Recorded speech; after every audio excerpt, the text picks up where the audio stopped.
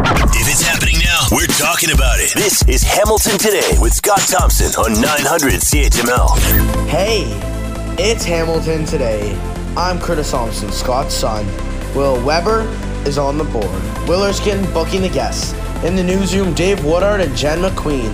The Hamilton Wentworth District School Board is going to stop naming schools after notable citizens. So, to not offend anyone, here's that guy with a radio show.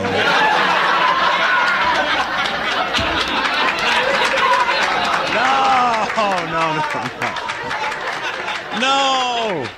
Don't do that. No. Good afternoon. It is 900 CHML. I'm Scott Thompson. It is Hamilton Today. Welcome to the fun. Love to have you here. All right, what is going on? Day 8 of the federal civil service strike. And this is interesting. This in the Globe and Mail was updated just a little bit ago. Striking federal workers will continue getting regular salaries until at least May 10th. Think about that. Striking federal workers will continue getting regular salaries until at least May 10th. We're going to talk to the Canadian Taxpayers Federation about this coming up next. I'll read you the first two paragraphs from the Globe and Mail article. Striking federal public civil servants will continue to receive their regular salaries until at least May 10th. So that's when I predict the strike will end. According to the government, though, it will be likely they'll have their pay clawed back at a later date for the days they have spent on the picket line. What if they don't go? Public Service and Procurement Canada, the federal department in charge of employee salary, told the Globe and Mail that workers who participate in the current strike could start seeing a reduction in their pay as of the May 10th paycheck, but it is still unclear if the pay deduction will apply to all striking workers. So right now, I guess, are they getting strike pay? I don't know. But they're getting paid. So it's not really a strike. It's more of a sick day, more of a, more of a day off. I mean, you want to say that? So, quite bizarre. And we'll get to the bottom of it coming up in just a sec with the Canadian Taxpayer Federation. All right. I want to read you a letter, and it came in yesterday after the show, and it was quite a heated show yesterday in regard to the school boards and not naming schools after notable people anymore. So here is a letter that I received, and I've just realized it says for internal review only, so you're not supposed to hear it. So I will leave the name out of it. But it says, hello, I have been a loyal CHML listener for 4 decades and counting. I enjoy hearing the morning news on my way into work with the excellent announcers in the lineup, and I also try to catch the Bill Kelly show. I would also like to tune in during my late afternoon drive home, however, find it increasingly difficult to listen to the Scott Thompson show, whose host is sounding more and more extreme and not delivering much, if any, quality content that would be worth listening to. Instead of providing a balanced, informative discussion, host Thompson seems driven to turn almost every topic into a tirade, often about the Prime Minister. I am not affiliated with any party nor hold many politicians in high regard, but I have to say Thompson's use of his platform to drone on and display his obvious hate on for the Prime Minister is frankly getting old. Between the stammering, angry ranting, and seemingly lack of ability to articulate in an intelligent manner, and in brackets, take today's bizarre beatdown on a school board rep over the board's decision about naming schools. The lack of professionalism and absence of quality information or balance is worthy of a Fox News host. Not what I would hope for in our local station that has much more to offer listeners in our community through quality content as in its other time slots, as well as the opportunity to promote healthy, informative, respectful, and positive discussion. Sincere regards, Karen. Here's my reply. Thanks for the note and for listening, Karen. The great thing about talk radio is we all don't have to agree. And in my opinion, I believe we should be able to name schools after notable citizens. Thanks for the feedback. Be well. Chat tomorrow, Scott. So, it's obvious that this person has a different opinion than mine. It's obvious they're not happy with the show. It's obvious they're not happy with me picking on the Prime Minister and don't think it's an overreach to say we can't name schools over notable citizens anymore. But if I was all of those things, I don't think I would have read that letter on the air, heavily criticizing what it is I do and my team do as content producers and technical producers that support me in the show. But anyway, that's what talk radio is. That's what's great about talk radio. I can say one thing and you can completely disagree and hate me. But you'll be able to, even when you only want it for internal review only, we will bring it forward, keep you anonymous, and have the discussion. Because that's what great talk radio is about. That's what we're losing in the media today. It's more of we don't agree to disagree anymore. Instead, we argue and we fight. And, I'm thinking as I'm reading this note, and what I will take from it is, what am I doing to bring people together? What am I doing not to get sucked into this? Because the more extreme left you go, the more you hear from the extreme right. And the more extreme right you go, the more you hear from the extreme left. And I will bear to say the great majority of Canadians aren't on either extreme. They're in the middle. So what I've done is I've asked Will to kind of pull me in when he thinks I'm getting sucked into this extreme revolution that we all seem to be jumping on. So we're going to give it a try. It's sort of like a safe word or a safe sound effect that'll pull me back when I'm getting sucked into the extreme world. Want to give it a go, Will?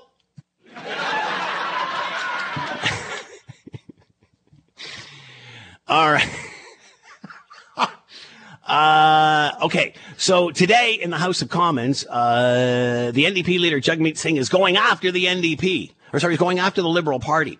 And then the Prime Minister stands up and he starts going after the NDP. And so you have the NDP and the Liberals fighting each other in the House of Commons, and they're sort of on the same team. And then Pierre Poilievre stands up and he says, look at these two guys. All right.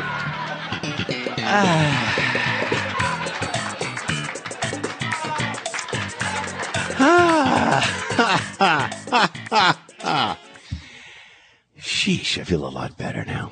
All right, it is 3:15, full show coming up. Strap yourself in, put on your protective headgear if you are worthy. All right, the Canadian Taxpayers Federation is calling on the federal government to immediately stop paying striking employees and commit to clawing back every dime. Simple, if you're not working, the taxpayers shouldn't be paying for you, says Franco Terrazzano, federal director of the Canadian Taxpayers Federation, and he is with us now. Franco, thanks for the time. I hope you're well. I am. Thanks for having me on today. So let's add some clarity to this, Franco, because obviously most people get paid. There's a 2-week layover there. So they're still getting paid. Why is that? And is this not pay from 2 weeks ago? Yeah, those are very good questions. So I want to get into the weeds a bit, but first, let me just give you the overall 2 things that taxpayers need to know. The government is still paying bureaucrats to strike, and it isn't sure if it'll get that money back, even for the striking days. So this was first, this bombshell of news, I would say, was first reported by the Globe and Mail that dug into some of these details and outlined the fact that you have striking federal employees will continue receiving their regular salaries until at least May the 10th. So 3 weeks after the strike started.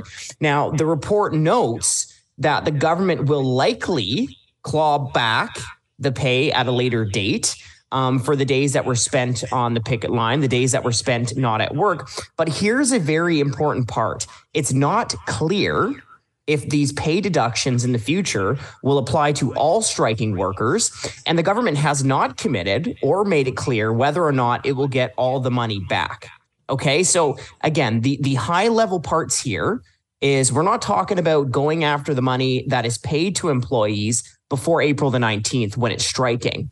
Right. The big concern for taxpayers is that the government is going to be paying employees who didn't go to work for the April 19th day onward, and that it won't get the money back or may not get all of the money back after the strike is finished. Or it could be part of the settlement. Well, that's another big issue, right? And if that happens, I mean, all taxpayers should be outraged. All taxpayers should be outraged. Yeah, because look, you have a right to strike. Okay, yeah. I get it. But taxpayers should not be paying for you while you're striking. So are they getting strike pay as well at this time? Well, that's a good question. I'm not exactly sure how the union will deal with that. My big concern is with the government paying people to strike and then potentially not getting it back. Now, All of this is absurd, but there's more, okay? Here might be the most absurd part of this whole story, and it's how governments go about getting the money back from employees. So here's the protocol that's in place based on past strikes. Federal employees themselves are required to submit what's called unpaid leave requests so that they can have their pay deducted in the future. Okay, so let me translate that for your listeners. Yeah. The government pays bureaucrats to strike, and then it hopes that bureaucrats will apply, fill out a form to give the money back to the government. Right. You see how ridiculous that is? And look, Yeah.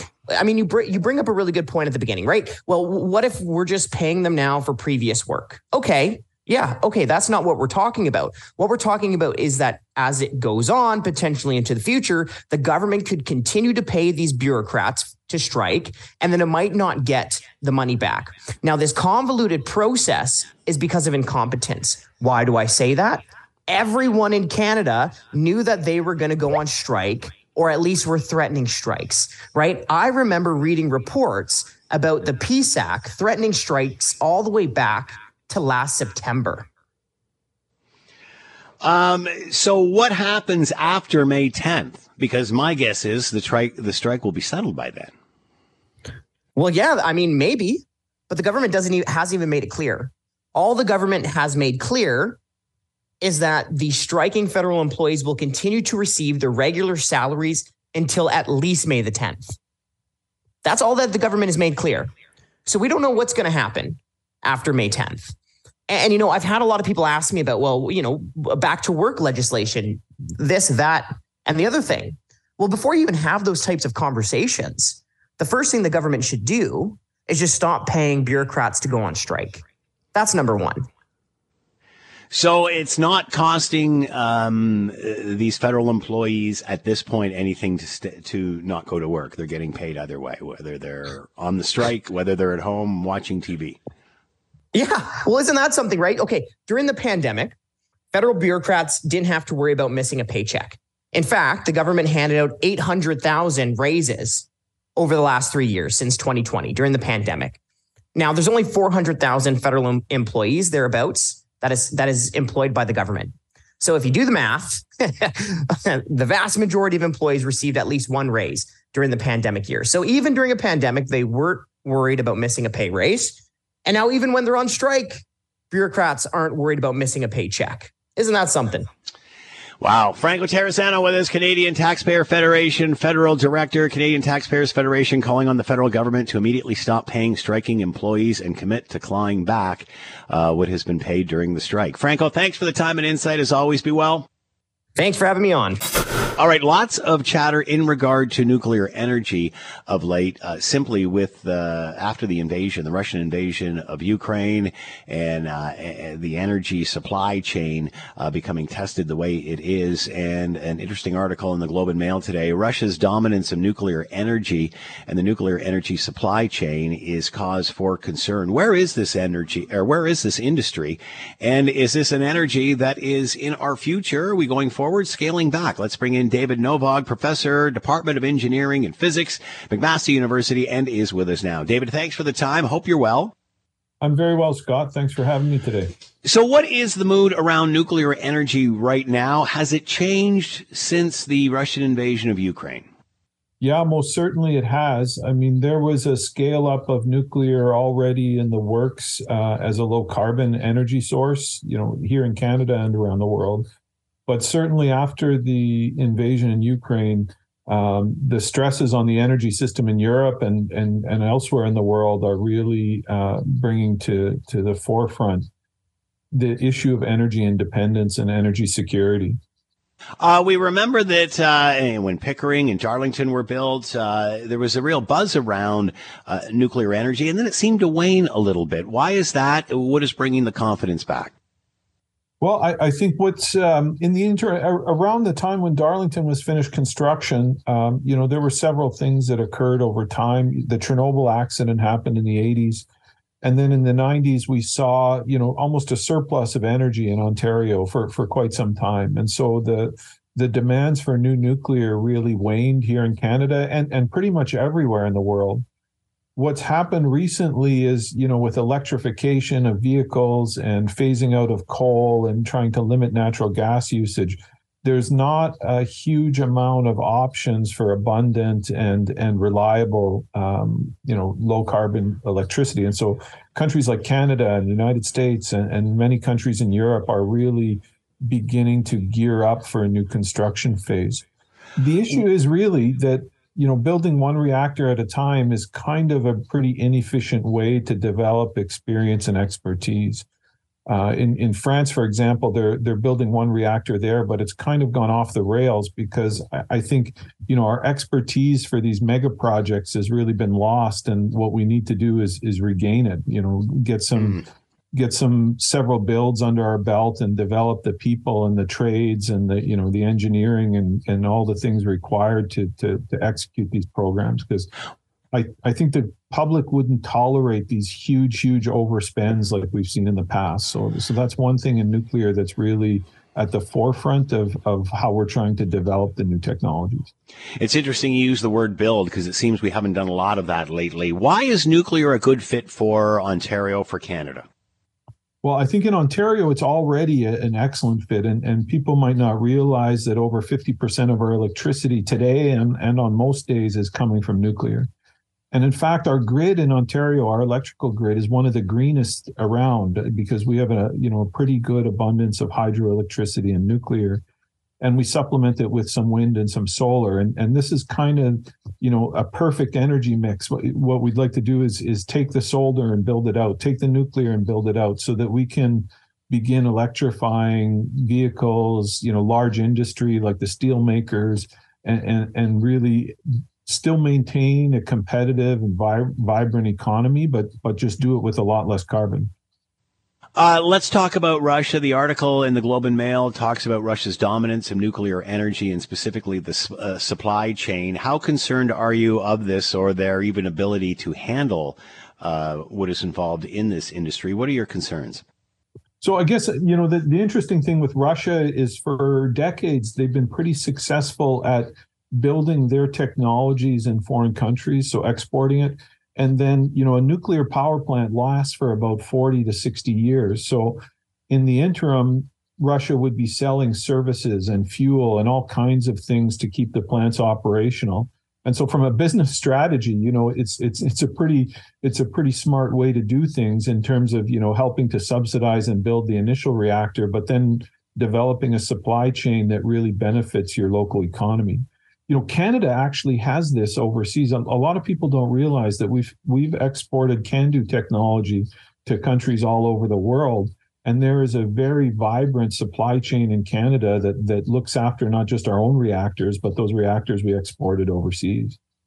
Obviously, we know how with the Russian invasion of Ukraine and Russia throttling back energy in that area, fossil fuel in that area, do they have the ability to do the same with nuclear energy and that supply chain? Well, I mean, right now, a lot of the future builds people have been talking about, we're sort of counting on getting, an abundant and fairly cheap supply of fuel from Russia. So now for those future and advanced reactor builds, the United States Department of Energy is investing billions of dollars to recreate the supply chain that's going to be necessary to support those future reactors. So I think there's a lot of activity and huge investments taking place to sort of recapture the, Western and Europeans' capability to supply its own reactors going forward. An interesting thing, Scott, is in Canada, our CANDU technology was developed in the 1950s to really utilize natural uranium. So our supply chain in Canada is completely independent from Russian supplies and from supplies from the United States. And we did that on purpose back then because we wanted to be a country that could mine its own uranium, develop that resource, and use it without reliance on others. And so the CANDU technology was really unique in the world and enabled Canada to sort of be independent in terms of its nuclear energy needs. That was exactly my next question, David. Do we have the supply chain? Is it as easily accessible? And obviously you've said that it is, so this is really a self-sufficient industry in that sense. What about when it comes to battery production? We're hearing a lot about EV production plants here, battery plants, VW, what have you, and lots of chatter about mining those minerals. Is that very similar to what you're mining for nuclear energy? Is it just a different arm of the same thing? Well, a lot of the locations, the geography in Canada where you would look for, rare metals or rare earth metals that are used in batteries and those things are in different locations than where we mine uranium. So Cameco has production in Saskatchewan and other places in Canada looking at uranium supply. I think when the government's talking about, this ring of fire and develop mining there, it's really to develop a resource for those materials we need for solar cells and batteries and those kind of things. Because the latest numbers I saw were somewhere in the greater than 80% of those minerals are currently coming from countries that are at risk. So places like China and so on. Man. And so we need to develop, if we're going to go the full electric vehicle and electrification route, we need to make sure that we have reliable sources, and Canada could be one of those sources. And I think there's a lot of interest in developing that supply, independent from nuclear reactors, but the supply chain needed for the rest of that kind of electrified economy. Are you expecting a nuclear build out in the next few years, or is this happening now?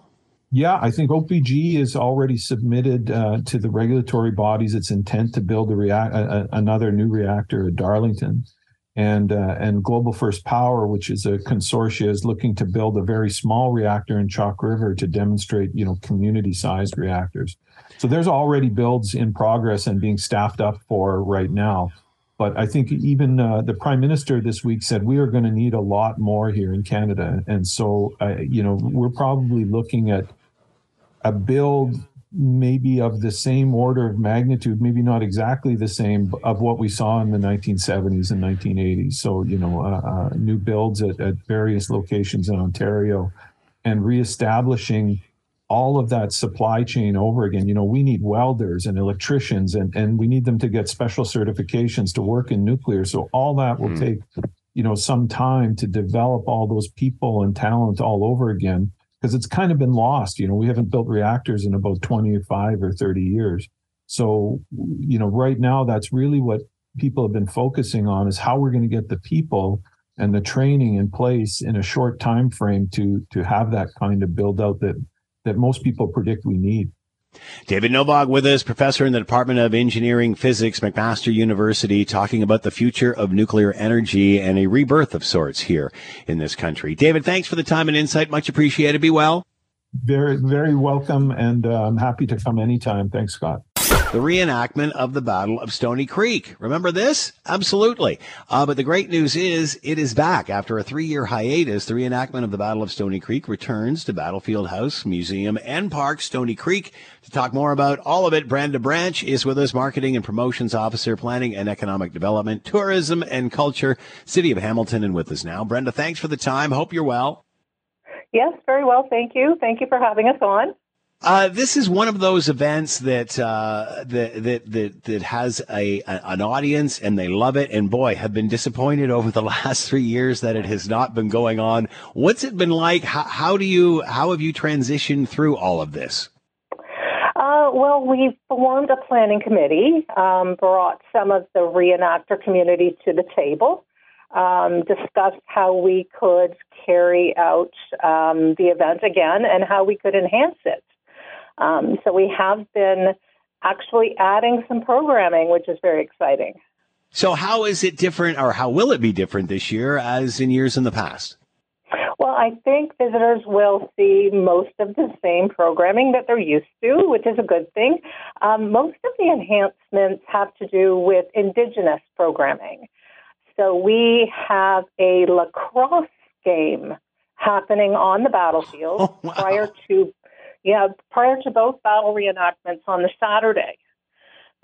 So we have Haudenosaunee lacrosse. We have 16 players coming out. Indigenous people strive to find peaceful solutions to war or to conflict. And many times in their history, they've played lacrosse games to solve conflict. So it is a really good pairing with the event itself. And with the lacrosse game, it will be narrated, telling the story. And there will also be singers and dancers following the game with some audience participation. And then the players, which is very traditional, will enjoy Indigenous food on the sidelines while the dancers are inviting the audience to participate. So talk about the players and who's involved and how all of this happens, how this reenactment takes place, how it unfolds. Well, the battle reenactments themselves are reenactments of the actual Battle of Stony Creek that occurred June 6th, 1813. And they have been happening since the event started in 1981. This edition with the Indigenous lacrosse, it's just an added performance and, again, talks to peaceful solutions to war. 16 players. It's a group out of 6 nations.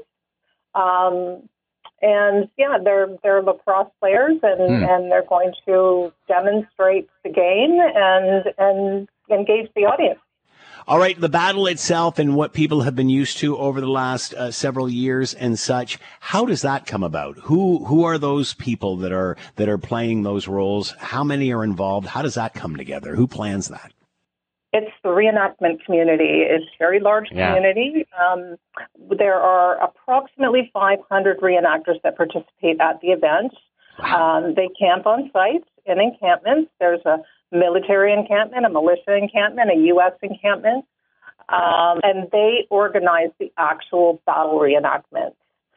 They do this at other events too, so they're very, very good at what they do. As the city, we more or less look at the ancillary programming and such, but the reenactor community itself organizes the battle reenactments. And what about visitors? How many visitors would you get to this on a regular year? Are you anticipating more this year because it's the return? I think we are. We're estimating around 8,000 visitors. Our peak for the event was the Canada 150 celebrations. We had 13,000 visitors. Average probably around the 7,500 mark. So probably 8,000 or more over the weekend. And give us the logistics, where it is, when, all of that. It's at Battlefield House, Museum and Park in Stony Creek at the corner of King Street and Centennial Parkway. It is from Saturday from 10 a.m. to 10 p.m. and on Sunday from 10 a.m. to 4:30 p.m. We are running a shuttle bus. There's no parking on site. There'll be a shuttle bus running a constant loop between public parking and the site, and that information will go up on our website soon. The program schedule is up on the website now if people want to go take a look. The website is hamilton.ca/reenactment. All right, Brenda Branch with us, Marketing Promotions Officer, Planning and Economic Development, Tourism, Culture, City of Hamilton. After a 3-year hiatus, the reenactment of the Battle of Stony Creek returns to Battlefield House, Museum and Park coming up this season. Brenda, good luck this year. Thanks for the time. Be well. Thanks so much, Scott, for having us on. If Scott Thompson isn't satisfied with an answer, he'll delve into the issue until he is. You're listening to Hamilton Today with Scott Thompson on Hamilton's News Today's Talk 900 CHML. The Ontario government said Tuesday that it is introducing a number of new measures to boost lagging police recruitment numbers, including eliminating a post-secondary education requirement and covering the costs of mandatory training. To talk more about all of this, Brian Cookman is with us, retired deputy with the Kingston Police Service, business development consultant with Investigative Solutions Network, and is with us now. Brian, thanks for the time. Hope you're well. Doing very well, Scott. Thank you. Yourself? So far, so good. So your thoughts here. Well, before we even get started there, what does it take to become a police officer in Ontario now? How has that changed? Well, the standard has always been that you be a Canadian citizen or a permanent resident of Canada, be 18 years of age. Of course, your physical, mental acuity to perform the duties, good character. And of course, the things have ebbed and flowed over the last few years. And the latest has been that you require the 4-year program of post-secondary education.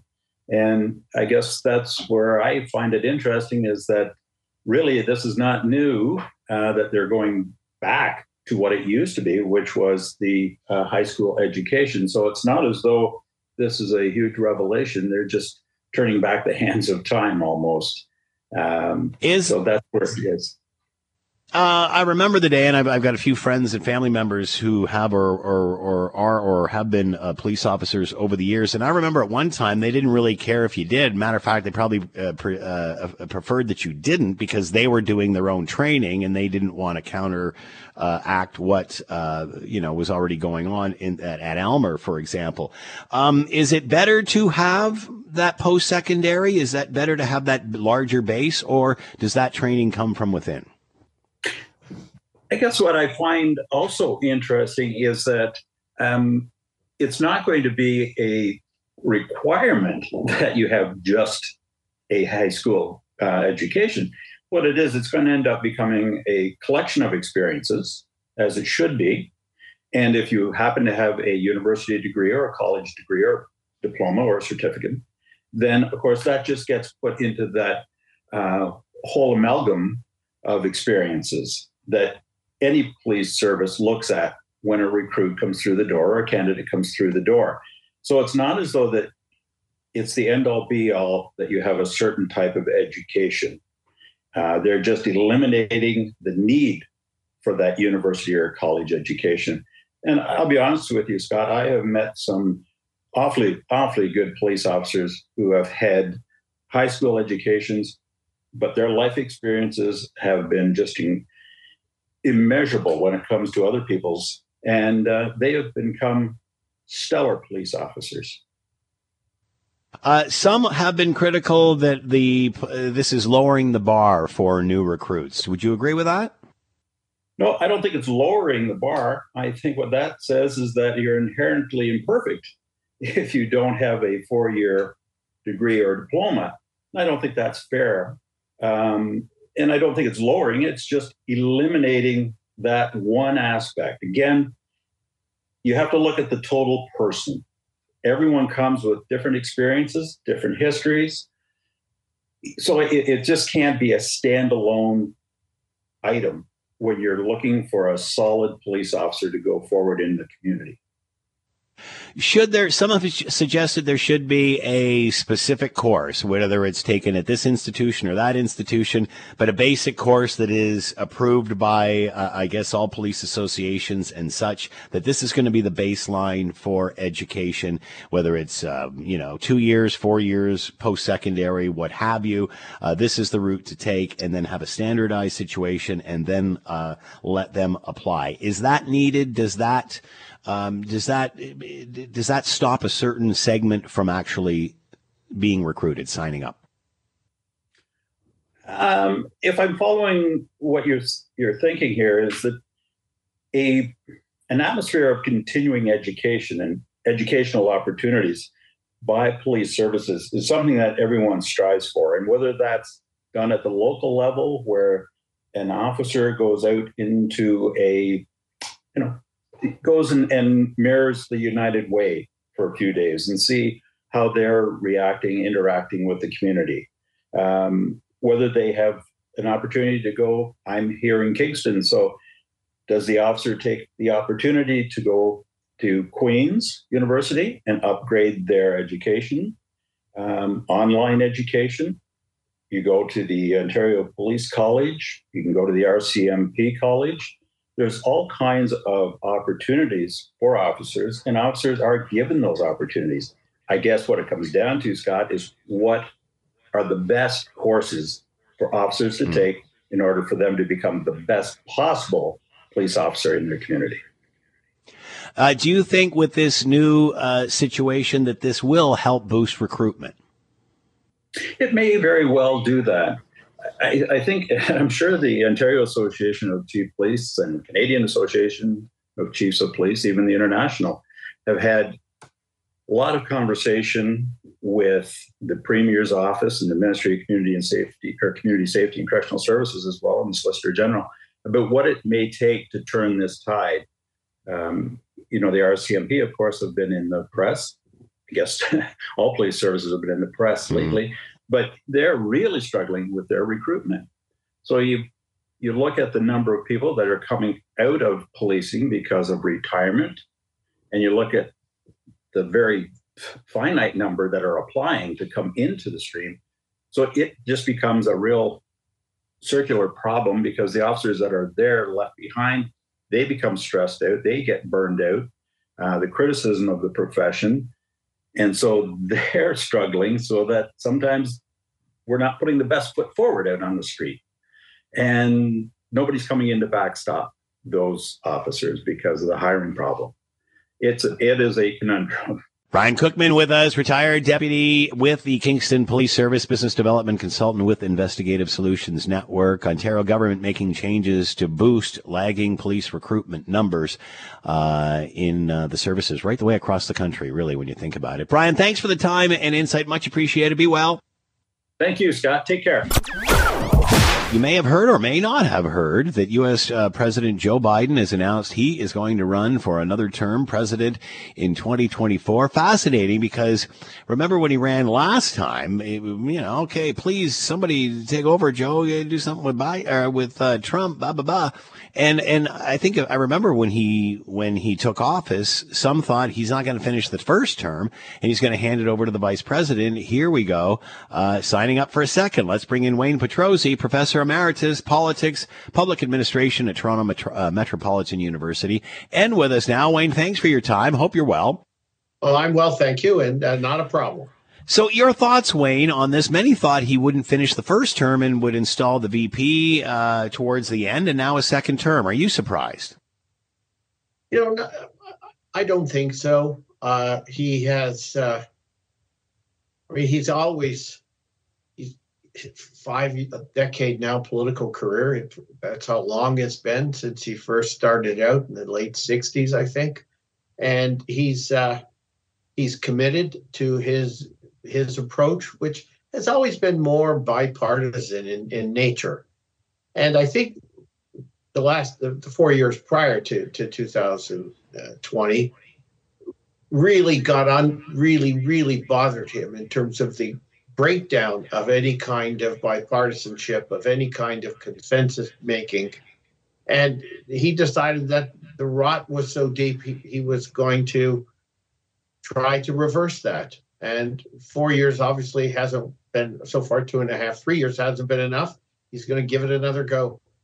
How good has he been as the unifier? Because again, we remember how divisive Donald Trump was. Has he accomplished that? And that's one thing I really noticed in some of the speeches that he makes. He really does try to bring people together. Is that working?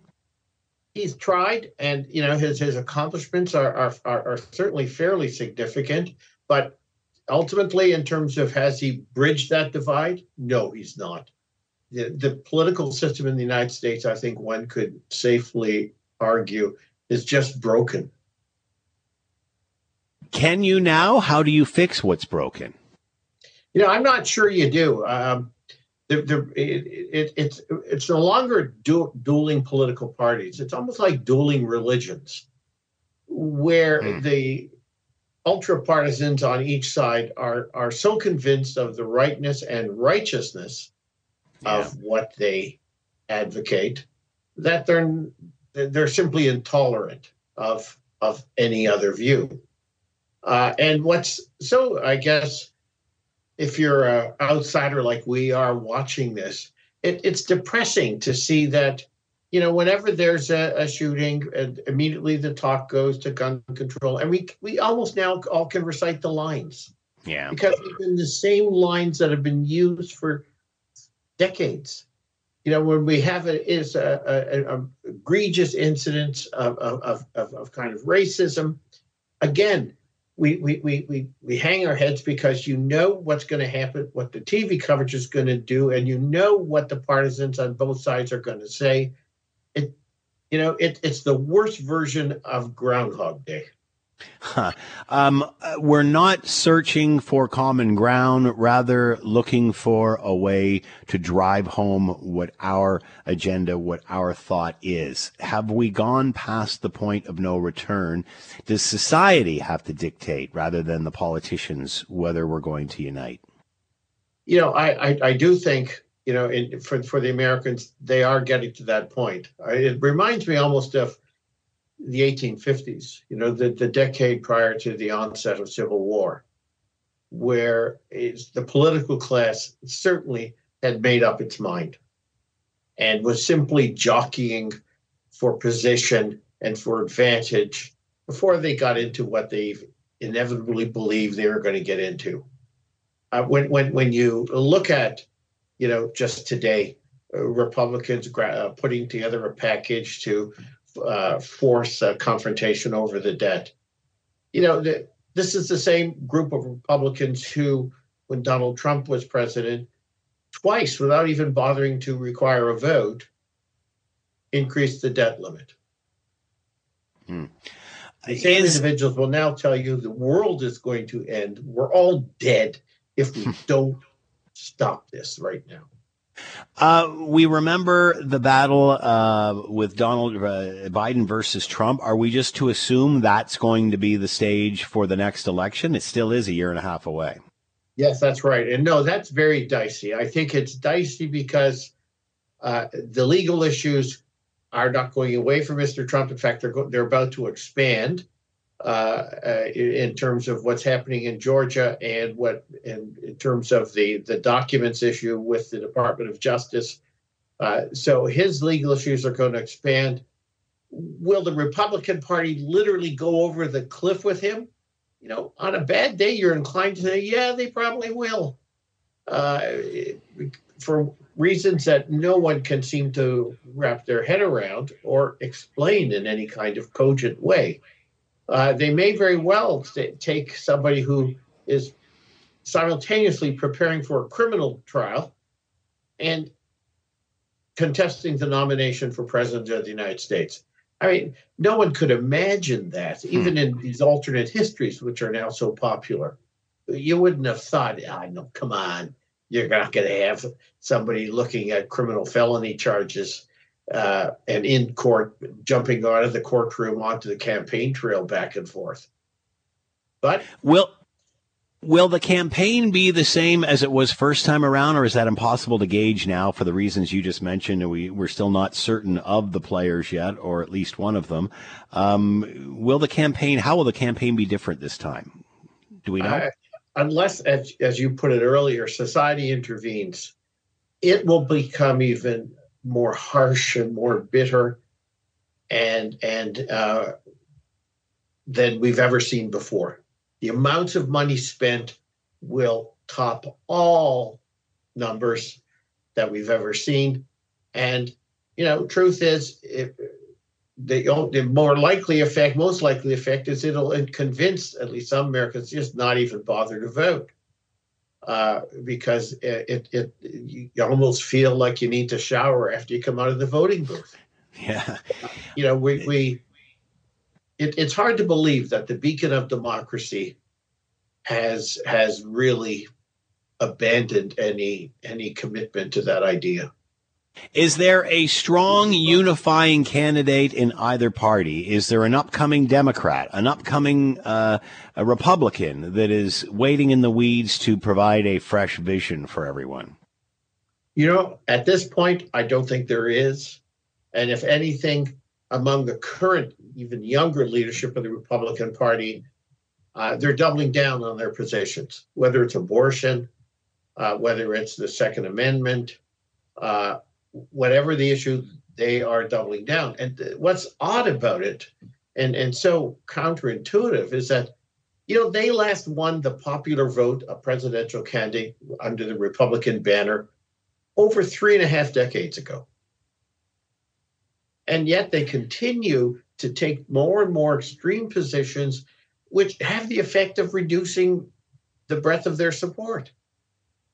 And, they talk about, I don't know, about lots of their commitments, but it just doesn't make any sense. I can't imagine what their campaign advisors and strategists. I mean, they're like, it's a witch's brew where you're trying to figure out a way, let's win the election while still losing the popular vote. And while shooting oneself in the foot. It's amazing. Wayne Petrozzi with us, Professor Emeritus, Politics, Public Administration, Toronto Metropolitan University. The U.S. presidential race, Joe Biden confirming yesterday he's in. Wayne, as always, thanks so much for the time. Be well. Okay, you too. Bye-bye.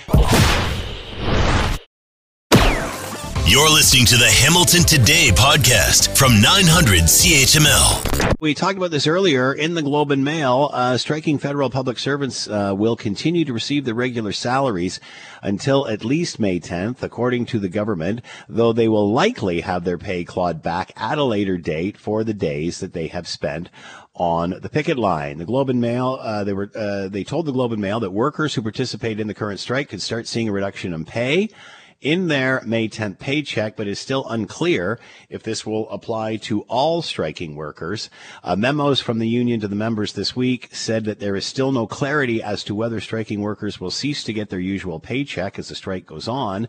The protocol that was followed during previous strikes involves workers themselves submitting a unpaid leave request through the government's Phoenix pay system after the actions and then having their pay deducted in subsequent cycles. In other words, you fill out a form to send in so you won't get paid. Is that going to work? Let's bring in Dr. Ian Lee, Associate Professor, Sprott School of Business, Carleton University, with us now. Ian, thanks for the time. Hope you're well.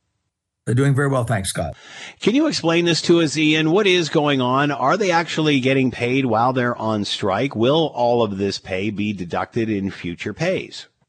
Yes, they are. But yes, it will be clawed back. They clawed it back with the overpayments with, I don't want to get in the weeds here, but the Phoenix, let's just call it the software program. It's much more complex than that, but it's the payroll system for the government of Canada. And because of all the mess ups and the implementation of this over the years, there were people that were overpaid, there were people that were underpaid, and the people that were overpaid did get clawed back. But Scott, I just want to step back just because people can say, well, how can that be? You know, I just want to throw some big picture numbers here because, you know, I'm a numbers guy. So I confirmed this with Stats Canada data. In 2022, the end of 2022, which was only a few months ago, we're only in April. So 4 months ago, at the end of the year, there were 335,900 people in the what's called the core public service. Again, I don't want to get into the weeds, but the Government of Canada, the Treasury Board, the employer separates or classifies everyone in the government into two broad categories: core public service, and then the so-called separate agencies, independent agencies like Canada Mortgage and Housing. The core public service are the departments that I think most Canadians are familiar with, you know, Finance Canada, Immigration, Borders, you know, these departments. So there's 335,000 Canadians, almost 336,000 in the core public service, and another 250,000 in the agencies who are also employees. RCMP is considered an agency, by the way, the military. So you add that up and you're approaching 600,000 people. To say that the government of Canada is a giant, it's an elephant, it's a herd of elephants in the room. It is the largest single employer in Canada, bar none, by light years. And so you can realize where I'm going with this, and I'm not trying to defend this, but I'm just saying it's so large. It's so bureaucratic. And the payroll system is such a nightmare. People just, you know, send in an order and say, stop paying them. It is so large and so complex. You know, it's like that proverbial image of the oil tanker, you know, that's 3 or 4 or 5 football fields long, and it's going, you know, it's going in the ocean, and somebody issues the order to stop, and it takes 3 or 4 miles for the thing to come to a full stop. Well, it's analogous to that.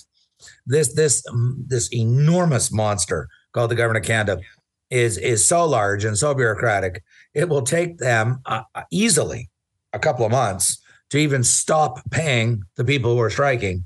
And then it'll probably take another 2 or 3 or 4 months after that to claw it back. But they will claw it back because it's all digitized. They've got their SIN numbers, their employee numbers, they've got the data, and they will claw it back, but they will continue to be paid. And then down the road, they'll get clawed back. In fact, PSAC has warned the workers, put money aside because they'll be coming after you for the overpayment when you are on strike. What are the chances that's part of the settlement, Ian? Well, that you've raised an excellent question, Scott. Does that not happen most of the time? It has happened in labor relations, both public and private sector, where you settle afterwards. And when I say you, I mean the employer and the employee, called the union, settles and to sweeten the package, to reduce the anger and the rancor and the hostility and all that stuff. Management will, the employer, sometimes say, well, look, okay, we'll give you it's like almost a signing bonus. And they won't ever say, we're going to compensate you for the wages you lost on the strike. They will classify it, codify it, pitch it, spin it, whatever word you want, as a signing bonus to close the deal. But yes, it often does happen that especially if the strike is short. We're not talking a strike that goes on for months on end, and so the money lost really becomes significant. In a 5-day strike, 10-day strike, the money's per person is not gigantic. And so, yes, they might settle on that and say, okay, we'll give you a signing bonus that happens to be equal to, half of the wages you lost while you were on strike, or 3/4 of the wages, or something like that. It all depends on what they negotiate at the bargaining table. A couple of seconds left, so I just need a short answer here. Is it up to the employee to file themselves to get their pay deducted? It's not quite that simple. It does, but they also, and I've actually talked to people in the government and in the PSAC, they record who is showing up to work and who is not, who is showing up at the picket line. And they actually compare the two. So anybody who is faking it, to be blunt, saying I'm on strike, but hey, you tell the union I'm on strike, but you tell the government you're working. The records are matched after, and they do catch people who are trying to be on both sides of the ledger. There are checks and balances, is what I'm saying, and they will catch people who are not who are on strike but claiming to be paid. Yes, they won't be caught. Dr. Ian Lee, Associate Professor, Sprott School of Business, Carleton University. The federal public service strike now in day 8. Ian, as always, thanks for the time. Be well. My pleasure. Thank you. When there's an issue, Scott is all in on getting to the heart of it. This is Hamilton Today with Scott Thompson on Hamilton's News Today's Talk 900 CHML. We certainly know we are in day 8 of the federal public service strike. What will be the political ramifications and fallout going forward? Here, unless you're looking for a passport, which has been an issue for quite a while now, has the federal strike affected you in any way? However, a different story if you're living in the city of Ottawa. Let's find out what life is like there. Daniel Perry is with us, consultant, Summa Strategies, and here now. Daniel, thanks for the time. Hope you're well. Same to you, Scott. So what is it like in Ottawa this past week? Obviously, a lot of federal public service employees there. What is the town or the city of Ottawa like this week? Well, very much unlike last time, we had some visitors coming and protesting. They usually leave by 5 o'clock, which is nice, and they're not honking their horns at all hours. They got a home to go to, I guess, which is a positive here. Exactly. All kidding aside, their presence is definitely noticed in the downtown core. The 4 blocks that make up most of Ottawa and where the government buildings are, they're there. They're very loud. They're very happy to be there. They're making noise when they want. They're getting people to honk their horns. But broadly speaking, they're pretty peaceful. They're nice people. They're good people like you and me out there. And we've been hearing reports in regard to their pay, that they're being paid now. Do we know if, in fact, they will have to claw that back in future paychecks, or do you think that will be part of the collective agreement? That's the joys of Canada's federal public service and the famous Phoenix. It doesn't really work very well. So the reason why they're still being paid right now is because it's just such a big beast to try to turn around and turn off their pay. From my understanding and what the Treasury Board has been saying is that after this pay period and then going forward, they will be adjusting people's pay because if they're not working, you're not going to get paid. So they're going to find mechanisms to make sure that those that are on strike are not going to be paid and they'll be deducted later on. Do you think that may be a part of the collective agreement? I think so. I think there is something that can be said there because I think at the end of the day, there's going to be a lot of give and take on both sides. And I think for the union, that would be a fair thing to ask for their members because right now they're getting $75 a day. And you can't really buy much for $75 when parking in downtown Ottawa is about $25 a day. So I think that's something that even the government could concede on. Maybe they could find some common ground there. Support for this strike within the city limits? Broadly speaking, they're pretty. This is a government town, so I think we would see a lot. Even in general, we'll see support for this. They're fairly peaceful. They're not really disrupting most people's days, so most people just walk by and shrug their shoulders. How do you think it sits with Canadians to think that, they are still getting paid when they are striking? It's supposed to be clawed back. The Phoenix pay system has its own ghosts, and this will probably be for a settlement or part of the settlement. So theoretically, they're just on a day off or days off or what have you. I think the average Canadian probably doesn't really care about this. A recent poll came out from Angus Reid saying that 55% of Canadians agree with the pay raise. So I think when push comes to shove... Wait a sec, Daniel. Was it the pay raise they agree with or the premium pay for working extra hours? I think that was a difference. I don't think they're... Okay. Yeah. They generally agree with it for the most part in Canadians. So I think if push comes to shove, I think there's bigger issue Canadians are dealing with than if the civil servants on strike right now getting paid. 9% wage increase. I just saw the union president on a news show saying this is firm. They're not budging from their 13. The government says it's not moving from its. Again, many have said it's only 1%, a little over 1% over the 3 years. Do you think this is still the main sticking point? I would say so. Definitely the government doesn't want to pay more. The union doesn't want to take a cut. And I think that's probably one of the big reasons that they're sticking on. I think the work from home is kind of fluid. I'm pretty sure the government's very clear that they're not looking to add that into a collective bargaining agreement because that creates a nightmare down the road for future collective bargaining agreements in a path that they don't want to create. So at the end of the day, money always talks, and that's usually the biggest sticking point in a negotiation like this.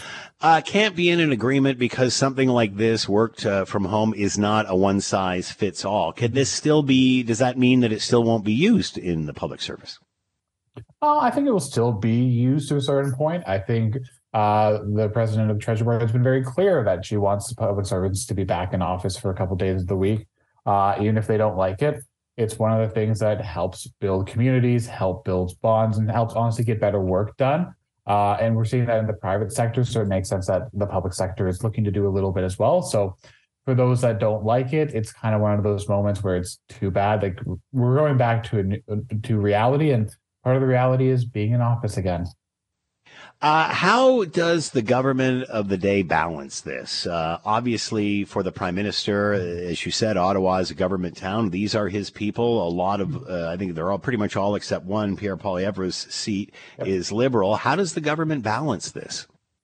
A very, very fine tightrope act, if I'm being honest with you, Scott, because every party wants to be seen as the party of labor, the party of the people. The NDP is taking a very strong stance. So if we do get a point for back to work legislation, the dance partner that the government will have will either be the Conservatives of the bloc, and I don't think either of them really want to help the government out on this one. So they're going to have to eventually maybe even make compromises, and maybe they will move a little bit on that 9%, but it's doubtful. But it's really hard to say because I think if this goes on much longer, especially next week when the Liberals are having their convention here in Ottawa, it's not going to be a good look for them.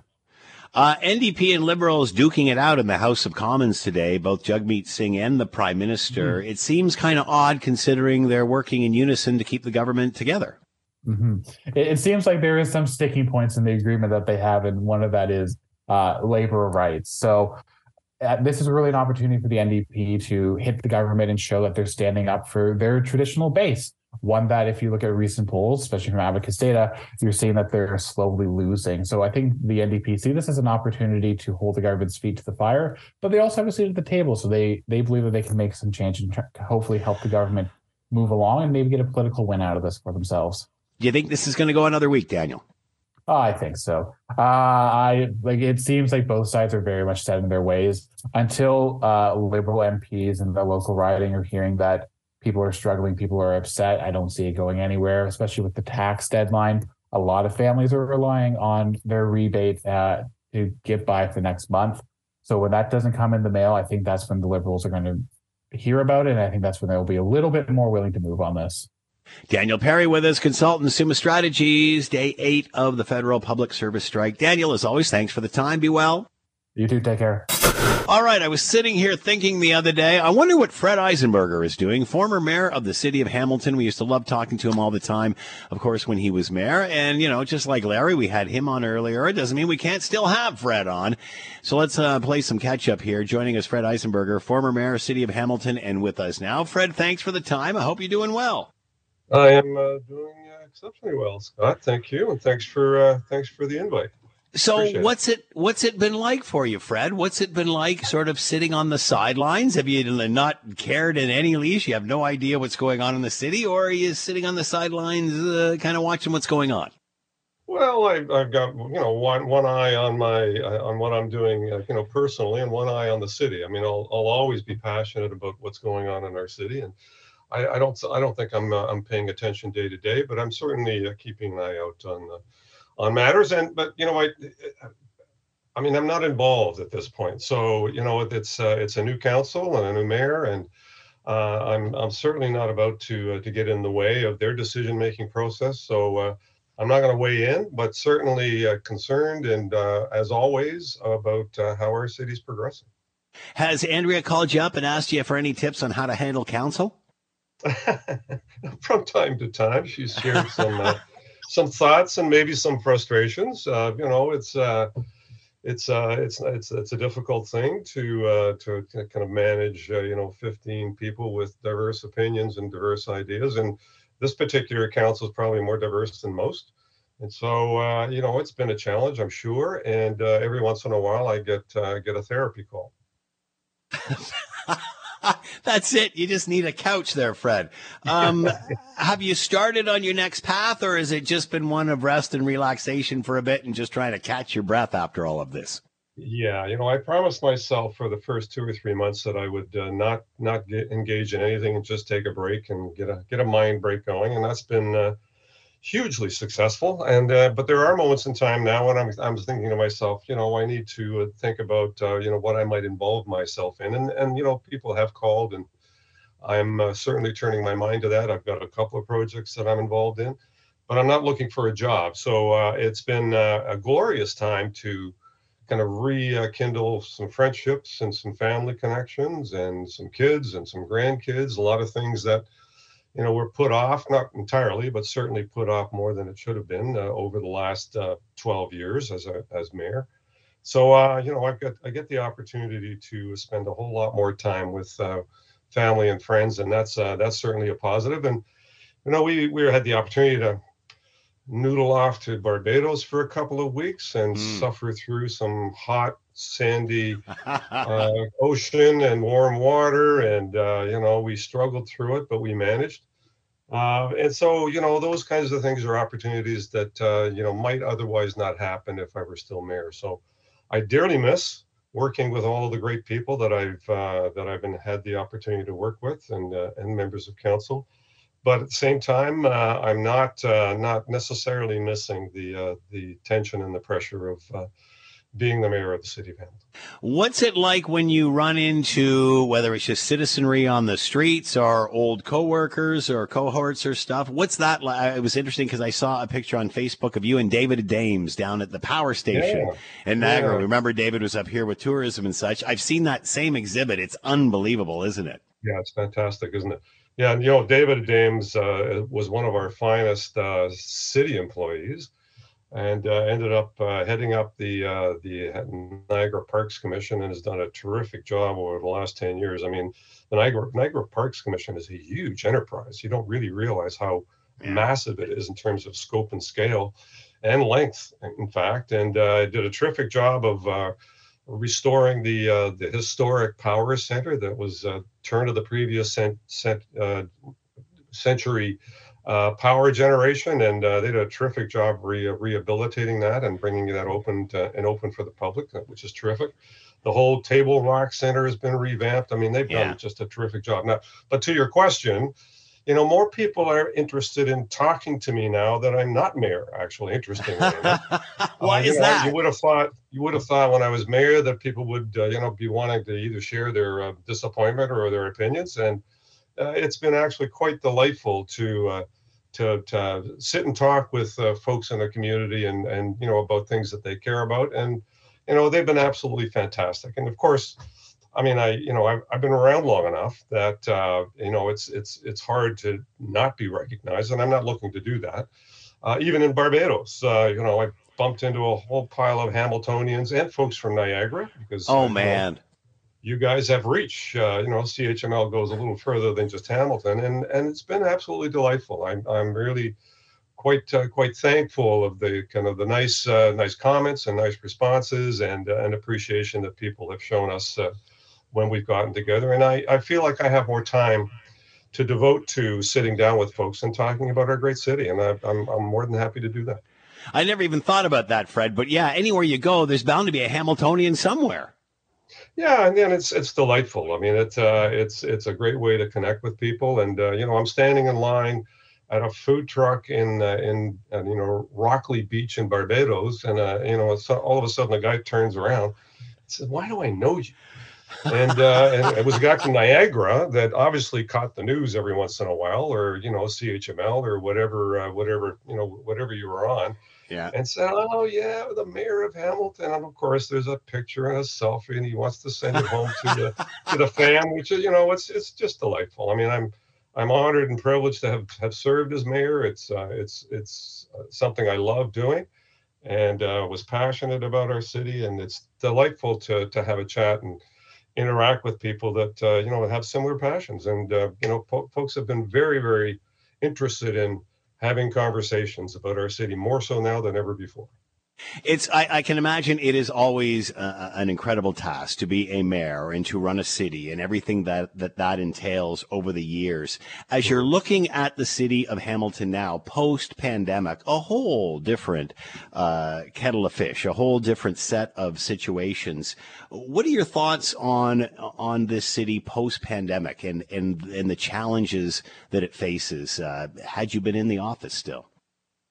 I thought about the budget process, and certainly it came, significantly higher than previous budgets that we'd had. In my 8 years as mayor, I think we had 2% or less just about every year. But given the pandemic, it was anticipated that there would be a reckoning in terms of costs that were borne by municipalities. We had a lot of them covered off by federal and provincial government, but not all of them. And lost revenues in recreational facilities, lost revenues in transit. All of that has not yet completely restored itself. So it was not a surprise that this budget certainly came in higher. Now, almost 8% was a bit of a shocker, but the reality is there was going to be a reckoning in terms of the costs that we all had to bear through this whole process. The city is actually in a great position to continue to reap the benefits of the light rail transit investment that is ongoing and is going to be a spectacular opportunity for people to not only create a world-class transportation system, but to have the jobs and the employment to go with it. The waterfront's developing quickly, and that was an investment that was really talking about the future and future housing opportunities as well as recreational opportunities. We've got the airport crackling along with many employment opportunities. So all the areas that I concerned myself with are actually well poised to fulfill the promise of what they were going to deliver for our community. So Hamilton's in good shape. Our economy is stronger than ever. No longer are we losing commercial industrial tax base. We're actually going the other way, where we're gaining commercial industrial tax base and employment and job opportunities. So Hamilton is in a really strong position to reap the benefits of what is now an investment area that has found itself, that is appealing to, a lot of investors in North America. So we're seeing the advent of the potential film studio on the Tiffany lands where the stadium might have been, but now will turn into, a great film studio. And that film studio is already there and making continuing investments in how they're going to fulfill that opportunity. And that's an industry that employs a lot of people. So we're in a really good place. And all we need to ensure is that, that folks take it from here and continue to build on that. And there'll be new ideas and new opportunities that come along that hopefully we're in a position to embrace. Catching up with Fred Eisenberger, former mayor of the city of Hamilton, and man, still selling the city. You can hear it's in the heart. Fred, as always, thanks for the time. Keep us posted. Good luck, whatever your next step is. You bet, Scott. Anytime. Thank you. All right, the Artemis 2 mission to the moon. You might remember that Canadian Jeremy Hansen announced he will be on the flight for the Artemis 2, which takes off for the furthest humanity has sent a cruise ship into space, that being around the moon and back. Canadian astronaut Jeremy Hansen recently said that the mission shows what can be accomplished when the human race pulls together. My goodness, what is it like to be up in the space station or a rocket and look down and think, what do we need to get that place back together? However, beyond the positive and encouraging messages of cooperation the mission sends, the crew noted that there is a range of what Glover called inspirational returns and economic spin-offs. A lot of us don't remember that, and we forget how much we have learned or gained, or the technology involved in space travel has transferred to our everyday life. I remember as a kid, when the Apollo missions went off, it was Tang and Velcro. But I mean, it's a lot more advanced like that. It's a lot more advanced than that now. GPS, one great example. To talk about all of this and the Artemis crew being in Ottawa just this week, Dr. Elena Hyde with us, Director, Alan Carswell Observatory, Department of Physics and Astronomy, York University, and with us now. Elena, thanks for the time. Hope you're well. Yes, I have been, of course, following this with great interest, as you say. Having our very own Canadian astronaut involved has made it extra exciting. The whole crew in Ottawa to meet and greet along with the brass of Nassau. What's the purpose of that, the objective? Well, I mean, I think the real purpose was to, of course, share the excitement with the rest of us and probably try to communicate a little bit about the Artemis mission. It's just a very exciting time, and with the developments that we hope we're looking forward to making with this Artemis program, I think it's really important to share with other humans just how many advantages space and space travel have given us in the past and what we might be able to look forward to in the future. I mean, this is just a 10-day mission for Artemis 2, but it's potentially the start of a whole back to the moon program.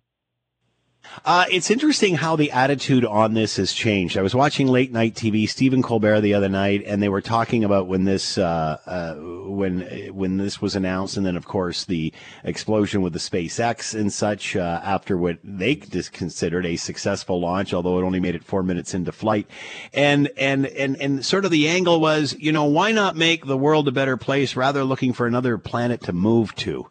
I don't think that's what we're doing. Are we looking for another place that we can go to when we blow this one up? What is the objective here? How can you convince Canadians and America and everybody that this is worthwhile? We benefit from this. How?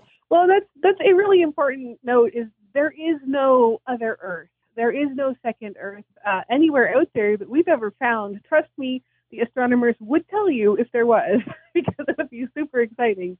But our whole interest in space travel comes about through a lot of different areas. And of course, the interest behind exploration, one of the things you get for free is, of course, development of life-changing, life-altering technologies and processes for people here on Earth.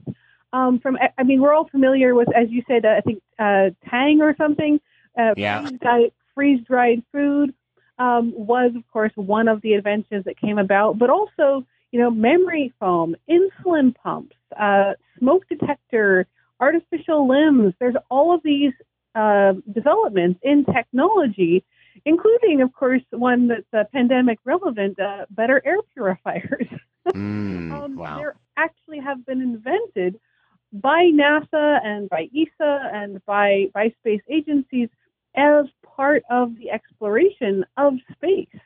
And it's really interesting to see just what kind of advances we have found in this exploration that has helped, as I say, everything from artificial limbs over to insulin pumps here on Earth. So you do get a real tangible benefit, but it's not quite as straightforward as, for example, if you chop down a tree and you get wood for your fire stove, Dr. Elena Hyde with us, Director, Alan Carswell Observatory, Department of Physics and Astronomy, York University. The advantages of space travel. It's not just ego and fun. Elena, thanks for the time and insight. Much appreciated. Be well. Absolutely, and good luck to everybody out there with Artemis 2. Fingers and toes crossed for that SLS. And, of course, really excited to see what Jeremy Hansen does next. Thanks for listening to the Hamilton Today podcast. You can listen to the show live weekday afternoons from 3 to 6 on 900 CHML and online at 900CHML.com. That's it for us. Thanks for listening. As always, we leave it to you, the tax-paying customer, to have the last word. This last word from Barb in Belleville. So Daniel doesn't think the average Canadian cares about the public service strike? I'm average. I care. Disgusted they are continuing to get paid. Trudeau increases the public service by 30% and spends billions shopping out. How will we ever get out of this spending mess? I doubt I am the only average Canadian who cares.